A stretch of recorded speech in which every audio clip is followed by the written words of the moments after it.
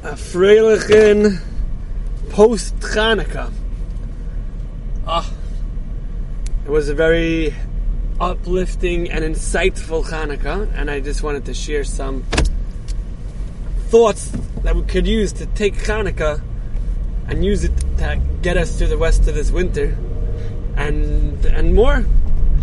So first, I just want to put this question out there for you to think about. Maybe we'll answer it.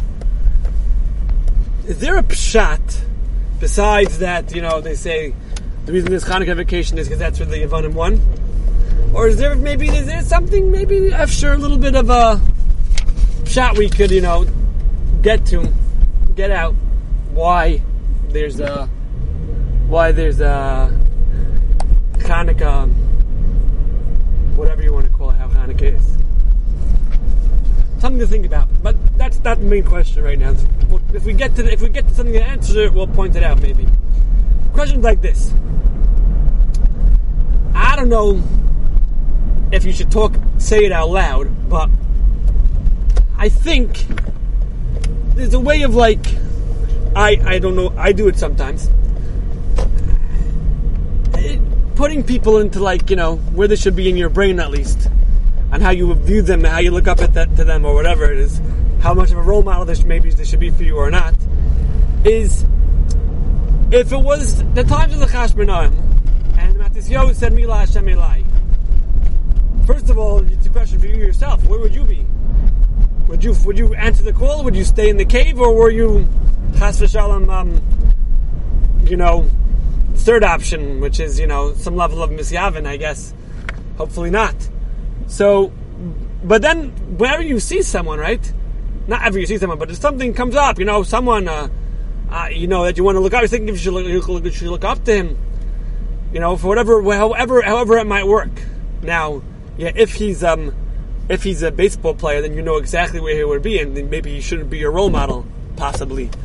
But what if he's a Yid, right? And you're like, oh, look, this Jewish person in politics or whatever, right?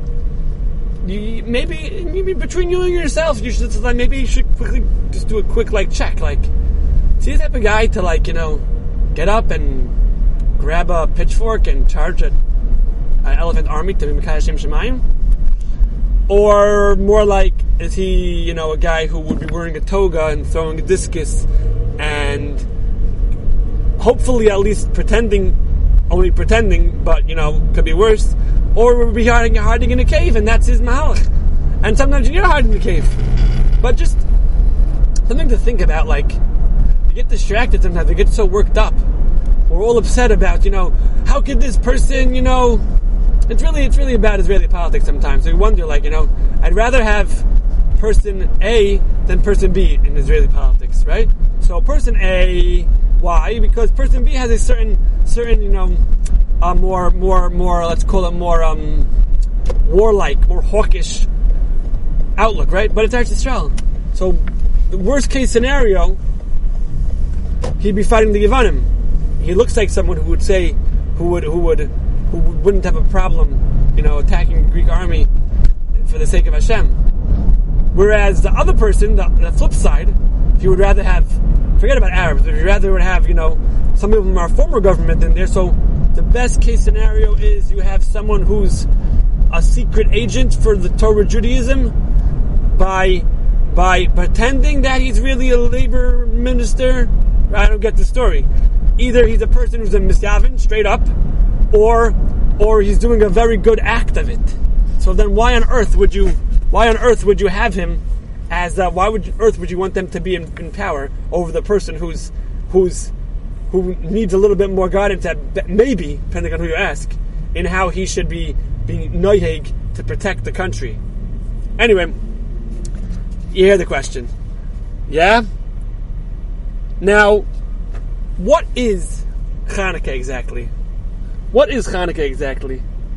So, it's I heard recently that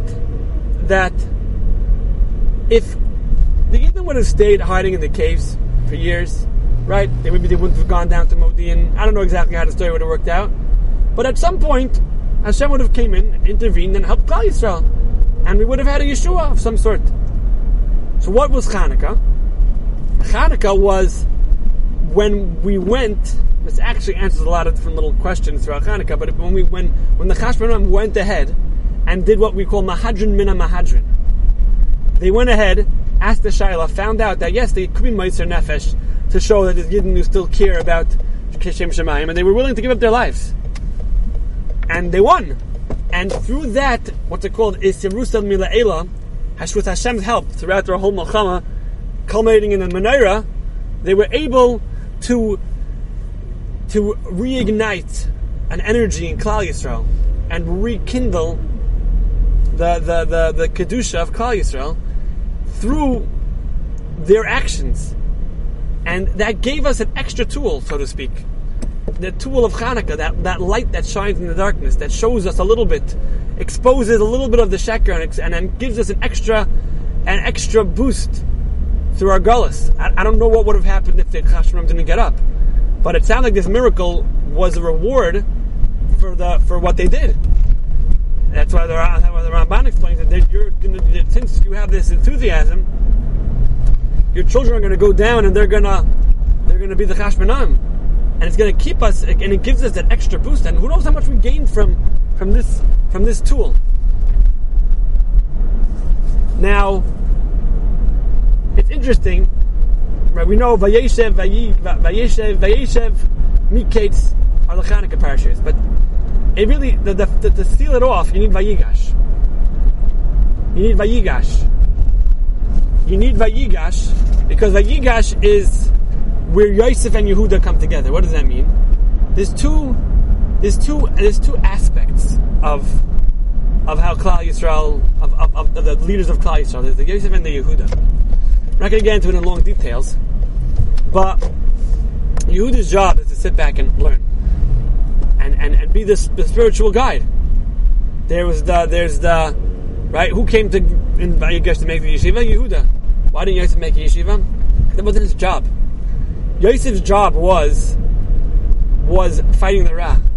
Now, what's one aspect of fighting Ra? And when you conquer Ra, what happens? It becomes elevated. Right? Yosef took all the food in Mitzrayim and he elevated it to a spiritual level. That's part of what Mahalach was. He was sitting there going out and conquering and taking and elevating. And to make sure we understand that lesson, right after Hanukkah, the takeaway is that there's in your sitting and learning Torah, right? There's also that aspect of elevating the mundane. That's part of that secret spark. You could sit there, you could go out, and you could do something, and you could change the course of history, and you could change how everything works by taking a little drop of oil and having it elevate to the level of an ace. Now, between Sukkot and Purim, we would have went straight, right? But what would happen because of the Chashmonaim? We had the story of Hanukkah, and it gave us this extra light along the way, an extra boost. Now, to explain a little more how this exactly where the energy of Hanukkah came from and how it worked, and maybe answer our first question of why there's this aspect of vacation, so to speak, is like this. So we know it's a Beis Yosef, right? One of the answers to the Beis Yosef kasha is that the fact that oil burns is also a nace, and we have to recognize that. We have to recognize the teva in the nace, and like this. In Al Nisim it says, right? So they say because the menorah was tamei and they were outside, but if you read through Al Nisim it says, why are they lighting it outside if they cleaned the Beis Hamikdash? So the answer is that they lit it inside. But every day they put a stick out in the courtyard to show everyone that the menorah is still going for another day. And what was going on during those 8 days? There was a bigger and bigger injection of energy of Kedusha into Klal Yisrael. It was building up. was exciting. Everyone was getting back into it. It was an 8-day process where finally, on the 8th day, everyone came back in. But the answer to the question is, why is Hanukkah 8 days? Because there was 1 stick, 2 sticks, 3 sticks, 4 sticks, 5, 8. Each day was a build-up. It was that build-up that got them back to re-energizing them, back to where they were before, back to that level of serving Hashem and not being a Yavani. And whether how they found the oil or whether it could have burned, the point is that it was an 8-day process of excitement and energy and of kedusha that brought them to the point where they continued serving Hashem. And I think that might be a little bit of pshat. Chanukah is about lahadus u'lahalal.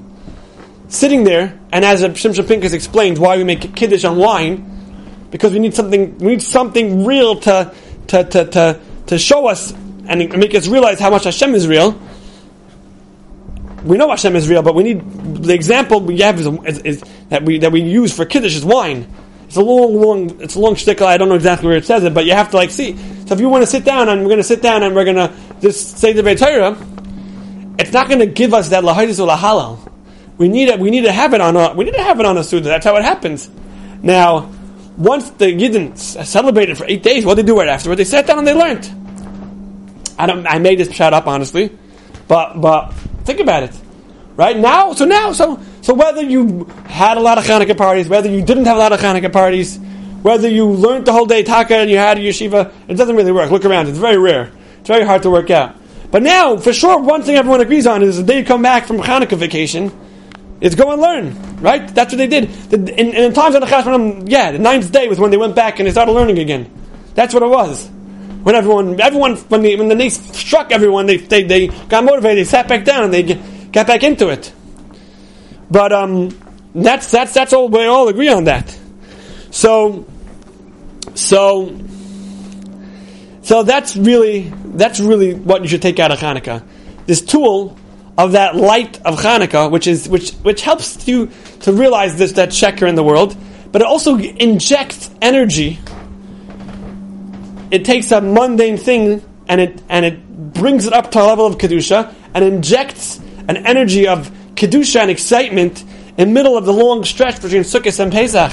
It gives you that injection of kedusha, and maybe we spend 7 days, 8 days sitting around and eating donuts and celebrating and singing praise to Hashem. But if you sit there and you say Al Nisim 30 times over Hanukkah and his message gets through to your head, then when you finish being lahadus u'lahalal, you're going to sit down and you're going to learn and you're going to serve Hashem properly. And then you'll have taken the lesson of Hanukkah and you'll have taken it to heart and you'll be able to use it so you can serve Hashem in a better way and be zeicha to all good brachas from Hashem.